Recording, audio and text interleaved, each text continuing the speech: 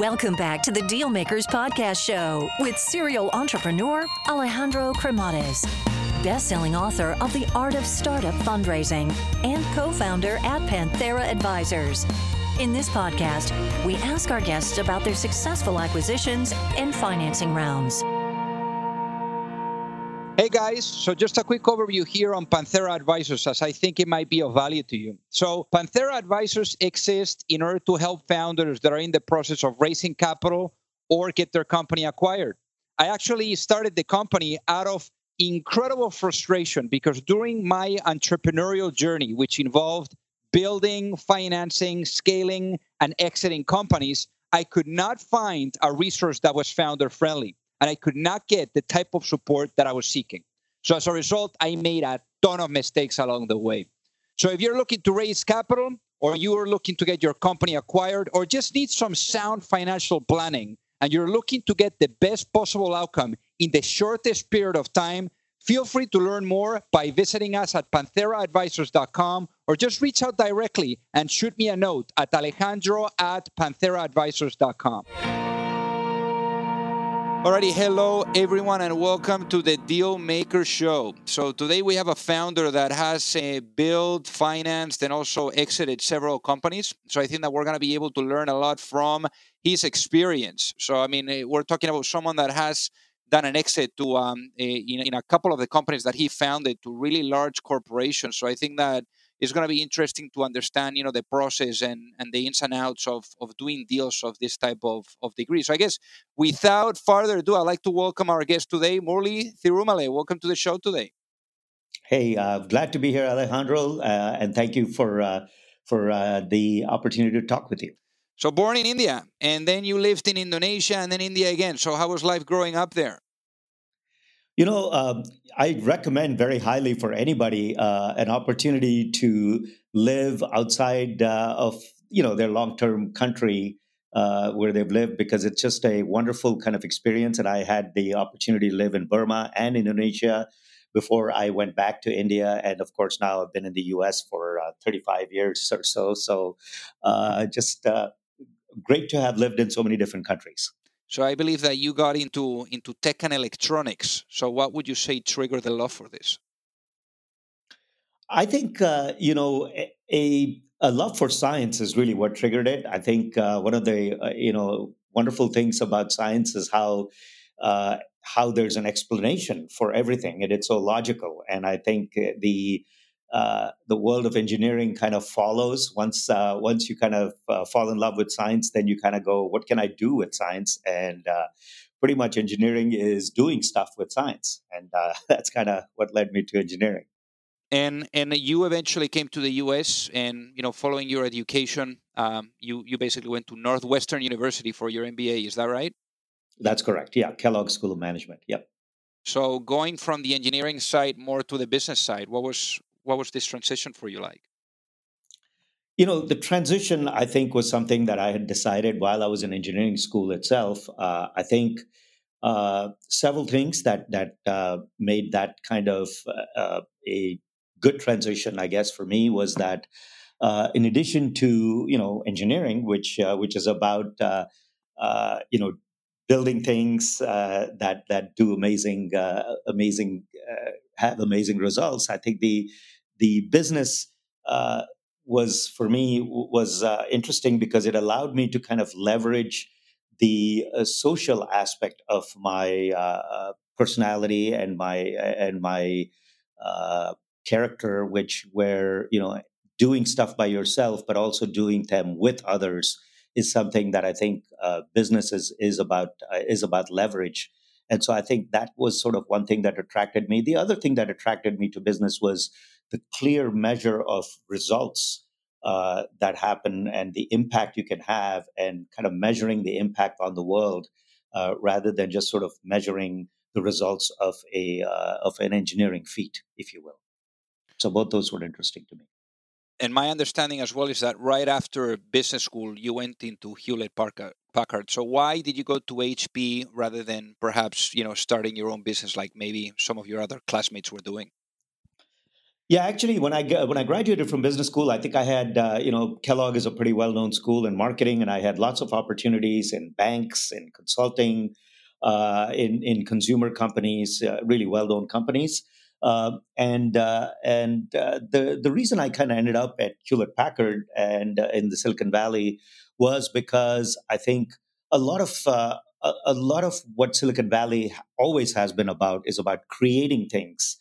The world kind of doesn't have something, and then you kind of invent this thing, and then the world has this new thing, and hopefully the world is better as a result of it.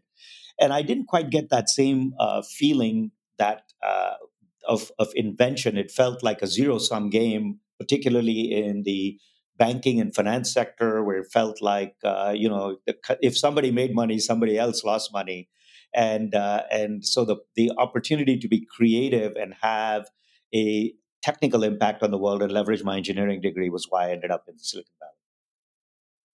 So what? I mean, you were for 15 years in HP. Yep. So what were you doing there? Did a lot of different things. I kind of, I would say, I think I switched jobs on the average every 1.5 to 2 years. So did a lot of different things there. Started, believe it or not, in support and worked my way up to becoming a leader and a general manager of a business, which I did for about a decade, and did various things in marketing, product management, market research. Of course, general management ran, a whole product area, including some manufacturing and selling and growing a business. And I think the beauty HP was a fantastic place to grow up in. I think as a company, it had outstanding people. The values of the company were really wonderful. I learned a lot from other people around me, but also about how business was run and conducted with the highest kind of integrity, as well as people values, and also with a great focus uh, on having an impact and contribution in the world. So I think just a wonderful place. The technology was varied, kind of was involved all the way from building cesium atomic standards up to network synchronization system and wireless systems. So it was kind of quite a wide variety of technologies there. So why did you leave after so long? Well, I had the opportunity to actually spin my business, which I had kind of started up a couple of businesses, and as a team, we had grown that business pretty significantly, and we had an opportunity to kind of spin that business and sell it out of HP, which is what happened. I think, and I kind of led the team that spun out of the business, and we kind of. It was it was the opposite of the acquisition. So we spun our business out and kind of became an independent business, which then grew to about now a $300 to $400 million business in its own right as an independent company. So what was the name of this independent company? Well, that company, we spun it out and merged with a company called Symmetricom, which built network synchronization systems. And that company then has since now been acquired twice, been acquired by Microsemi and then now with Microchip. So, in fact, it's kind of funny, Alejandro. I was just looking at our product line and saw that all the products that we created, this was back in, 1992 onwards. And these network synchronization clocks are still ticking and delivering value. It's just a wonderful feeling to see that, and how those it's still creating employment, helping customers, and is a multi-$100 million business running even today, almost 2 decades later.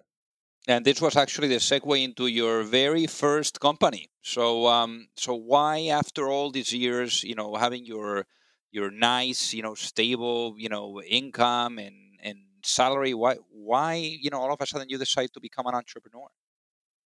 I think at HP, I discovered that, while I was, happy and able to kind of uh, run a larger business, which was more stable and maybe drive towards uh, profitability, I think the opportunities I had to grow businesses from scratch was much more exciting. So I'd kind of done the being an entrepreneur inside of HP twice and said, "Hey, this is so much fun.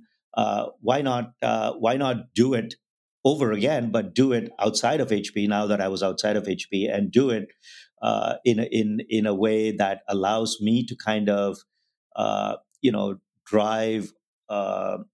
What business we're in, what kind of team we do it with, what kind of customers we pursue. So the enjoyment of growing a business is something that I learned while I was inside HP, and obviously being in the Silicon Valley, which is an incredibly enabling environment, allowed me to say, hey, let's go do it all over again. And it's been wonderful doing it now for the third time over. And we'll get into the third time and the second time. So let's talk about the first time. So how did you come up with the idea, and what led you to say, hey, like I'm gonna finally say goodbye to corporate and go into startups? Yeah, one of the things that I think you'll hear from me as a repeated theme is to be very, very, very customer driven. Kind of a customer first kind of mentality is something that I think permeates all of the businesses that I've been involved in. Very, very much, a model of validating ideas with customers, co-creating ideas with customers, and so on. So to kind of go to our first company, one of the things we've done, and I've been fortunate to have worked with some of the same people as co-founders over the years, and across my three businesses, I've had one co-founder who's just a dazzlingly brilliant, fearless technical person. And what we've done in each company, it's a little bit of a unique situation. We actually come up with multiple ideas and we compete them against each other. It's a strange thing to say, but the reason we do this is because as an entrepreneur, it's very easy to fall in love with your own idea. The very nature of an entrepreneur is that you tend to be very creative and you tend to be very excited and proud of what you've created. And of course, while that's good, what you really want to do is build a business that customers are excited about and not just you. And what we figured was that the best way to do that was to actually compare multiple ideas and have the customer vote for which ideas they liked best.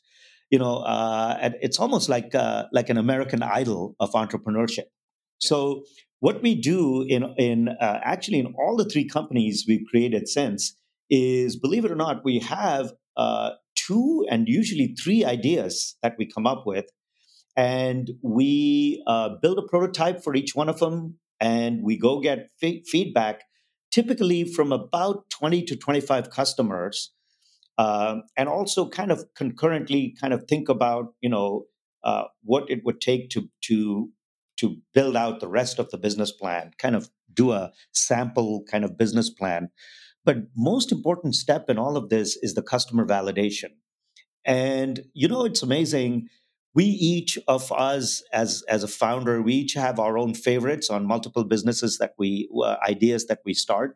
But by the end of this process, which I call SDBS, sell, design, build, sell, which is to say, the first step is really, a lot of companies a lot of entrepreneurs tend to design, build, and then try to sell their product.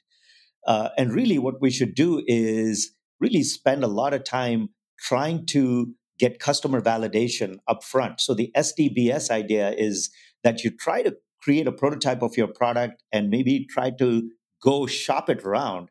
And in our case, like I said, we actually compete three different ideas and get feedback. And we always end up with ideas that some customers like a lot more than our other ideas.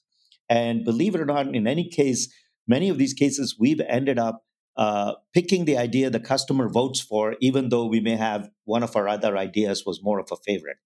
And it's worked very well for us because when customers love what you do and they really, really want and can't wait to get their hands on what you're doing, that just creates a compelling motive energy for the business. That becomes the reason why you are excited about the business. It's the reason why VCs will fund your business. It's the reason why other team members join your business. It's the reason why when you have execution problems, you're able to overcome problems in the business is because the customer is pulling you over these speed bumps. So a customer first motivation is how we've always built our businesses, and that's how we started Net6. So then now finally you got the validation, you got the 20 to 25 customers to say, hey, we like this idea, and then what happened? And then what we do is, go build a prototype and go start to get some, maybe about, I would say, no more than 2 to 3 customers who are willing to try your early prototype and give you some feedback. Now, what happens is, how do you get to this phase? Well, typically, you can get to this phase, on a shoestring budget, which is usually all you need. You really don't need. You're not trying to build a whole prototype, a whole product, or a business. What you're trying to do is build something that showcases the key value or the key technology that you're providing. And so many times we've kind of done this without a lot of money, and so we've not necessarily had to go raise a lot of money. In some cases, maybe we put in our own money, or we kind of worked for no salary. It's a very common thing, I think, especially in the Bay Area and with founders. Most founders are familiar with that model. At that point, once you kind of get 2 or 3 customers who say, "Wow, this is really kind of you're now showcasing and building for me what I would actually buy and put in production and buy more of," that's typically the point at which we go raise funds and go out and raise, say, a Series A round, as is fairly typical. And so that's so validation, so ideation, multiple ideas, validation, go build a prototype, get couple of pilots going, and then kind of go raise money. So for Net6, what was the business model that you guys had, before you went to get money?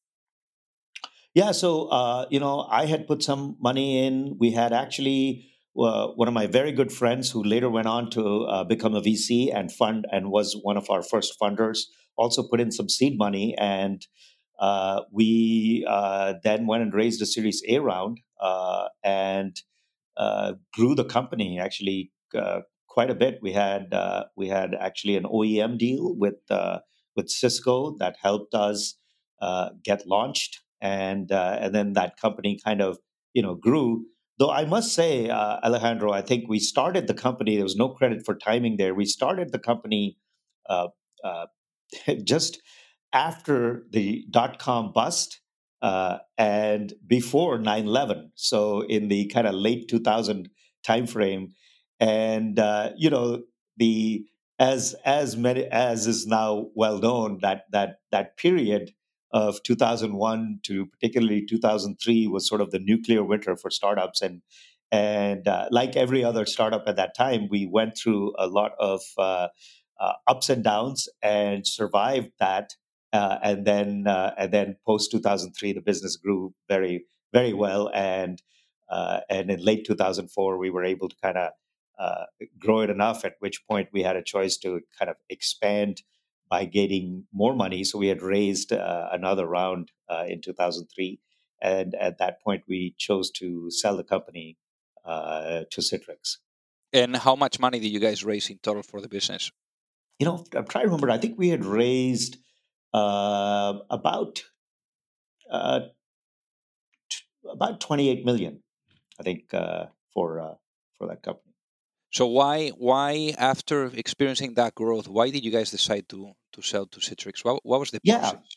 It's a very it's always a very, very interesting and important milestone when you're growing a company, and we were growing very fast at that point, as to decide how you achieve more growth and what's the vehicle to achieve your vision or your mission.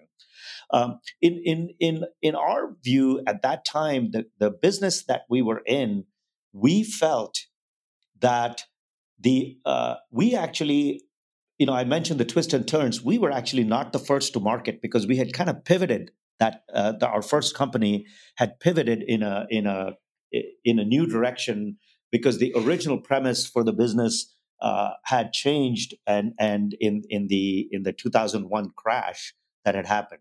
So we had kind of gone to a security from a wireless kind of business to a security type of business, and in that change, we ended up not being really the first to market because of there are other people who had kind of been in that business before us, and our belief was we had something very unique and had a fantastic user experience, but the ability to grow that business required a lot more funding than we were going to be able to kind of do organically through a kind of a venture model, and so we felt that the best vehicle for us was to be acquired by a company which was looking for a growth business. And in fact, Citrix and the CEO there at that time was really, we kind of gelled on both the kind of cultural alignment as well as the vision for the business. And Mark Templeton, who was the CEO at Citrix at that time, just an awesome person, in addition to being a wonderful CEO.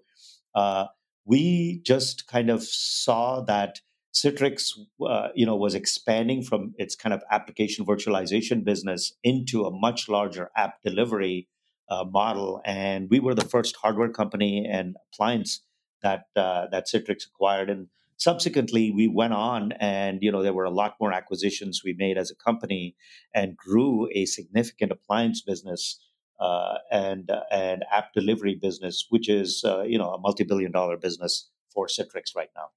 Very cool. And I believe the reported amount by the press was over 50 million. So really, really nice outcome for the first business. And after this, you spent a couple of years at Citrix, and then you went on to start your second business. So tell us about the second business, Ocarina Networks.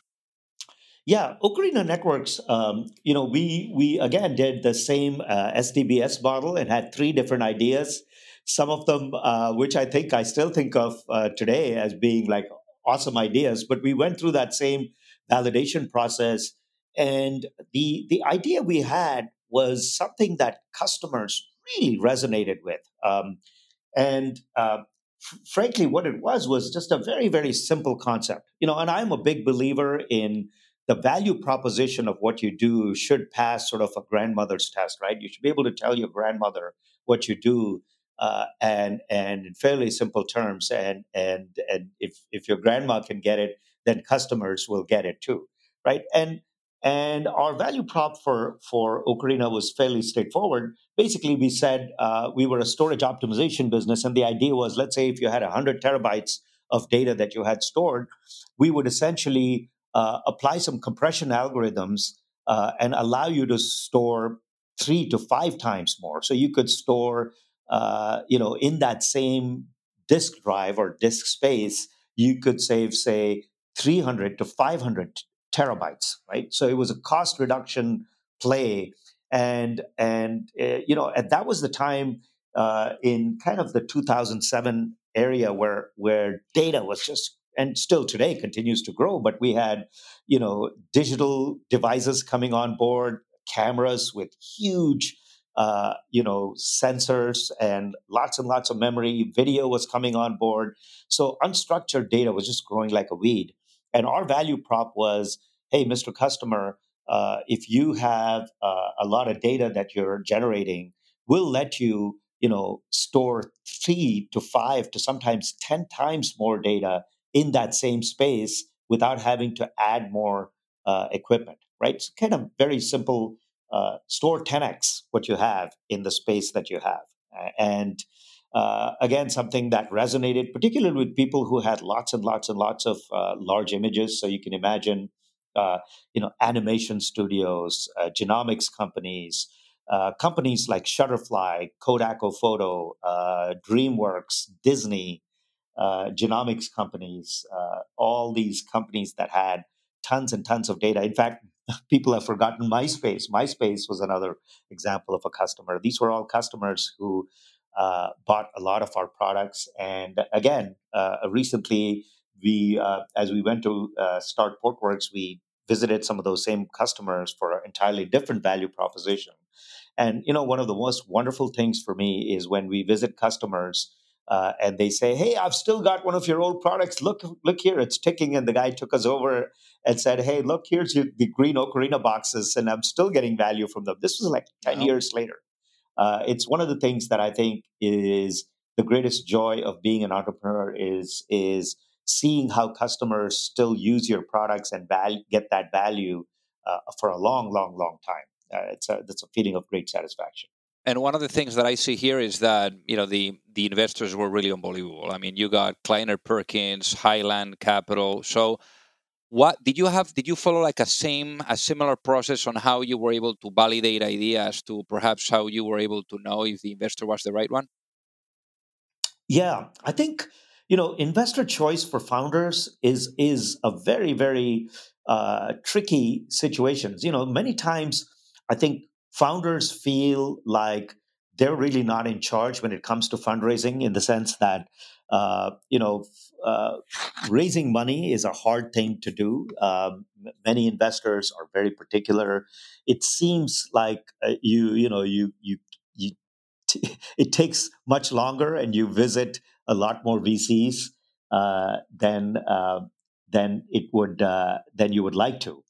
But in many ways, I guess I have kind of a couple of thoughts about fundraising that just kind of speak in a stream of consciousness here. First and foremost, right? Uh, Fundraising is a means to an end, right? Look, the VCs are in the business of investing their money. That's their business. It's burning a hole in their pocket. Their LPs are going to ask them why they haven't invested their business. While they're very, very particular about who to invest in and what ideas to invest in, they're in the business of putting that money to work. That you know, Customers, on the other hand, are in the business of hanging on to their money. So first and foremost, really, the focus of a business, especially when you're founding the company, should be on customers and what customers can you find a idea which for which a customer will part with their money. That is one of the most hard things and one of the most high value things you can do. Technology is easy, technology is cheap, and I don't mean to demean the wonderful inventions that engineers make, but there's inventors all over the place. But finding a customer problem is the single biggest issue that a startup needs to solve. And once you solve that problem, if you can find an idea where customers are willing to part with their money, then I think you will easily find a VC who will give you money, because the VC also is convinced by the same thing that the customers are, which is the VC says, "Hey, if a customer is willing to part with their money to this set of people, then this must be a fantastic idea that is worth investing in and growing." Right. Yeah. So again, while funding is hard, the focus should be on solving a customer problem, and then the VC money comes naturally. As far as kind of raising money, I think in a way, I don't want to oversimplify it, but VCs operate really on two things, right? They operate on fear and greed, and the entrepreneur's job is to let the take the VC's hand away from the fear lever and go to the greed lever, right? And I'm not saying that because VCs are bad or anything. There's very, very smart people, but their job is to take calculated risks, and they want to make money, and that's the greed. But they're fearful about issues and risks in the business, inherent in the business or inherent in the team. And so, their model is, how do I kind of pick the right mix between a return versus the risk? And there are experts at that, and people in the Series A level have a certain type of expertise. And when you get to B and C and D and later, at every stage, there's different types of VCs, different categories of risks that they take, and understanding that is a part of what every CEO has to do. And I think, in my view, if you kind of understand the motivations of the VCs, you should then be able to find the right VC. I also have some strong viewpoints about, don't just let the VC pick you. You should also pick the VC. Uh, you know, uh, there are. It's very, very important to find some VCs who have the same uh, governance model for how they want to kind of work with you in building that business. And they come in all shapes and stripes, just like entrepreneurs come in all shapes and Yeah. stripes. And finding one that aligns with your model of how you want to grow the business is very, very important, because otherwise you will get out of alignment with your board and with your VCs, and that can spell disaster as you try to grow and continue to capitalize and fund the business. And in this case, I mean, it was really unbelievable because you guys founded the company early 2007, and already on March 2007, you had completed your Series A with Highland, Kleiner Perkins, and so forth. So how did this happen?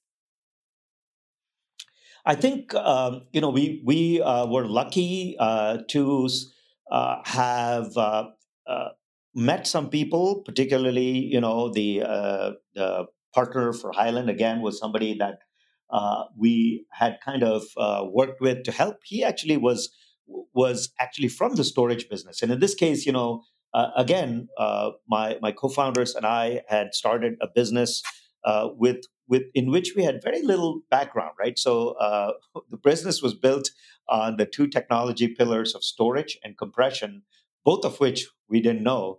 And so we kind of had reached out to some thought leaders in the business to kind of get some knowledge and some validation. And uh, Peter Bell, who was one of the folks who ended up funding us out of Highland, was a himself a storage entrepreneur with huge success in the past, and we worked with him to help kind of get us some validation of the business. And so naturally, when we got to funding the business, Peter was somebody who already knew about us, and we knew him, and we really liked the working relationship, and said, "Hey, we'll take money from Highland," which was really at that time very much of an East Coast based VC. Uh, and then, as we met other people, the team from Kleiner Perkins was not just had a wonderful pedigree and a fantastic reputation, but it was also very clear to us that they were going to be able to help us, particularly as we wanted to reach out to customers and build PR and build a kind of a team, right? So many seasoned entrepreneurs in the Valley look for who has funded your company as a proxy for their own diligence, whether they should join the company.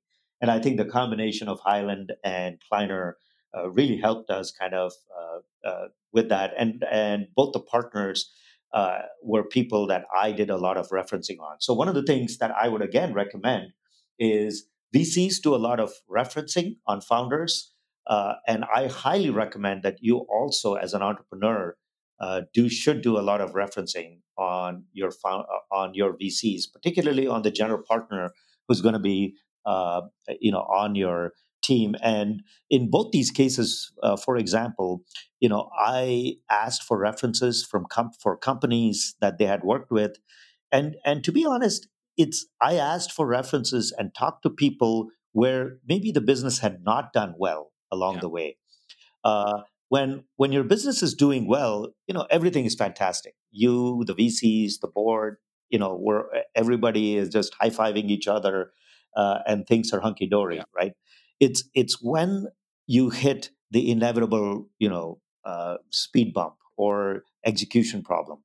There is no business uh, that does not have issues and have ups and downs. If anybody tells you that their business was just a smooth, beautiful ramp going, up and to the north all the time, they're just lying, because there's no such Of startup, course. right? That's the stuff that people say in panels and things like that. It's history rewritten and revisited. Every startup goes through issues, and how you and your board kind of work through those issues becomes critical. And I think So one of the things that I reference companies and the partner on VCs on is how do they behave when things are not going well? What kind of support or advice do they provide you? Do they give you a helping hand? Are they there to kind of continue to support you, or are they there, to kind of continue to just beat you up? I mean, so now you have the world beating you up and your VC beating you up or your board beating you up. It's not really the best situation. So that is something that I would highly recommend. Find VCs that can add value, but also kind of support you when things are going south. Got it. And how much capital did you guys raise for Ocarina? Again, I think we raised, I think it was a similar amount, about 28 to 30 million for Ocarina across two rounds. Very cool. And then the company ended up being acquired by Dell, and I believe that was the most meaningful exit today, so substantially higher than the first one. And then you go on. I mean, you thought that you were going to be retiring, but then Portworx comes knocking, which is your most recent venture. So what are you guys doing at Portworx? At Portworx, we're doing something pretty amazing. There's this awesome technology called containers, and in a very simple way, what we are enabling to doing with this technology of containers is we're enabling customers and enterprises, really large enterprises, to rapidly deliver and deploy applications in production, right? And speed how they compete. So today, the fast eat the slow, right? If you're a slow enterprise company, you're going to lose. Things are moving fast. Customers demand fast results. Enterprises that move fast are the ones that are going to win. And so technology is, of course, one of the enablers of large enterprises today across any business, right? Look at the world of Uber and Netflix, and it's not just consumer oriented companies. Large companies, whether it's carriers or banks, they all now use technology as a key ingredient of how they win. Yeah. And our technology enables customers to really rapidly innovate and deploy applications at scale in production very, very quickly. And the way we do that at Portworx is use container technology and another technology called Kubernetes, and combine all of that with the customer's data and orchestrate their data. So we are a data and storage management company that allow customers to rapidly use their data to be able to win in their business. Very cool. And here you guys raised a little bit more, so over 50 million. And again, wonderful investors such as Sapphire, Mayfield Fund, GE Ventures, Cisco, even Michael Dell himself. Is that right? Yeah, I think Michael has put some of his own money in our early part of the rounds because he doesn't really do it for money. I think Michael is somebody who is constantly. I'm just amazed at how well he's tapped into different ways of knowing what's happening in the world of technology, and I think this is his way of continuing to keep engaged with some of the newer technologies and so on. But yes, we've been very fortunate. We just have some awesome investors.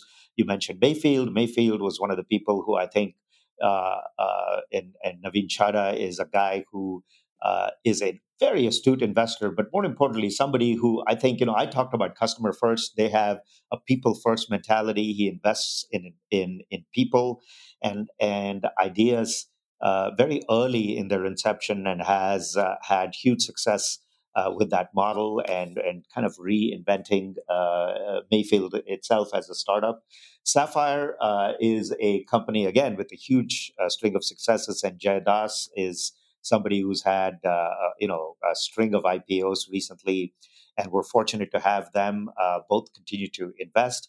And in the last round here, we've kind of taken kind of a little bit of a different model. We were really, this is our Series C. We had a growth kind of focus, and we've been growing very, very fast as a company and acquiring a lot of global 2000 type of customers.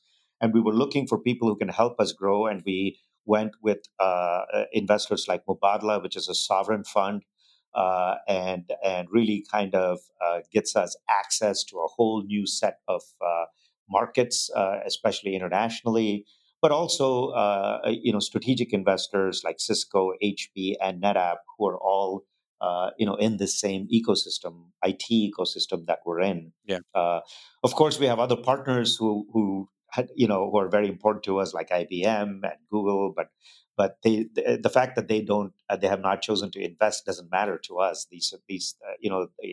We're at the point where leveraging a large ecosystem of partners is an additional way to grow. Of course. So we have been very fortunate that people have recognized that we are kind of a leader in this space, and therefore choosing to work with us.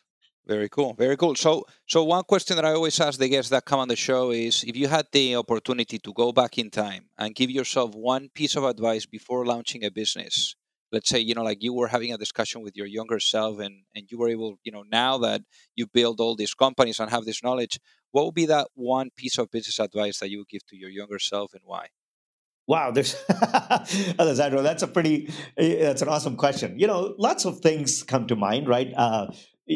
Obviously, one should not live a life of regrets and wonder what would have happened if. I'm certainly not, of that ilk. But I would say, what couple of things come to mind, right? I would definitely say, do it sooner, right? If you believe that something is worth doing, do it sooner. So I would, I would have probably done a lot of the same things I did, but I would have done them sooner. And just dive in, right? The way you learn, the way you improve, the way you accomplish is by doing, not by thinking about it. And so, one, I would say, do it sooner. The second thing is really pretty kind of obvious stuff. It's to you know be the driver in your own life, right? What's that old John Lennon song, that life is what the line that life is what happens to you when you're making other plans, right? So I think being relying on yourself and building that sense of self-awareness and confidence in yourself is the way to go. And believe me, when you believe in yourself and other people start to believe in you, and you build a team and other people start to invest in you and rely on you. So those are sort of two things. As far as an entrepreneur, I think I would highly say be customer first. uh, Validate everything with customers, co-create your products with customers, let your customers help you decide what you should do before other people tell you. Your customers, as being the guiding light for your business, is critical. Another one that's sort of obvious in retrospect, but is always true, is to win as a team. I think, just my personal belief is that all of us are better than one of me. So we is greater than me. It's sort of an obvious thing to say, but its importance can't be understated. I think investing in the right people, I mentioned my co-founders, my current team across all of my companies, and it's not got anything to do with entrepreneurship. It's true even at HP.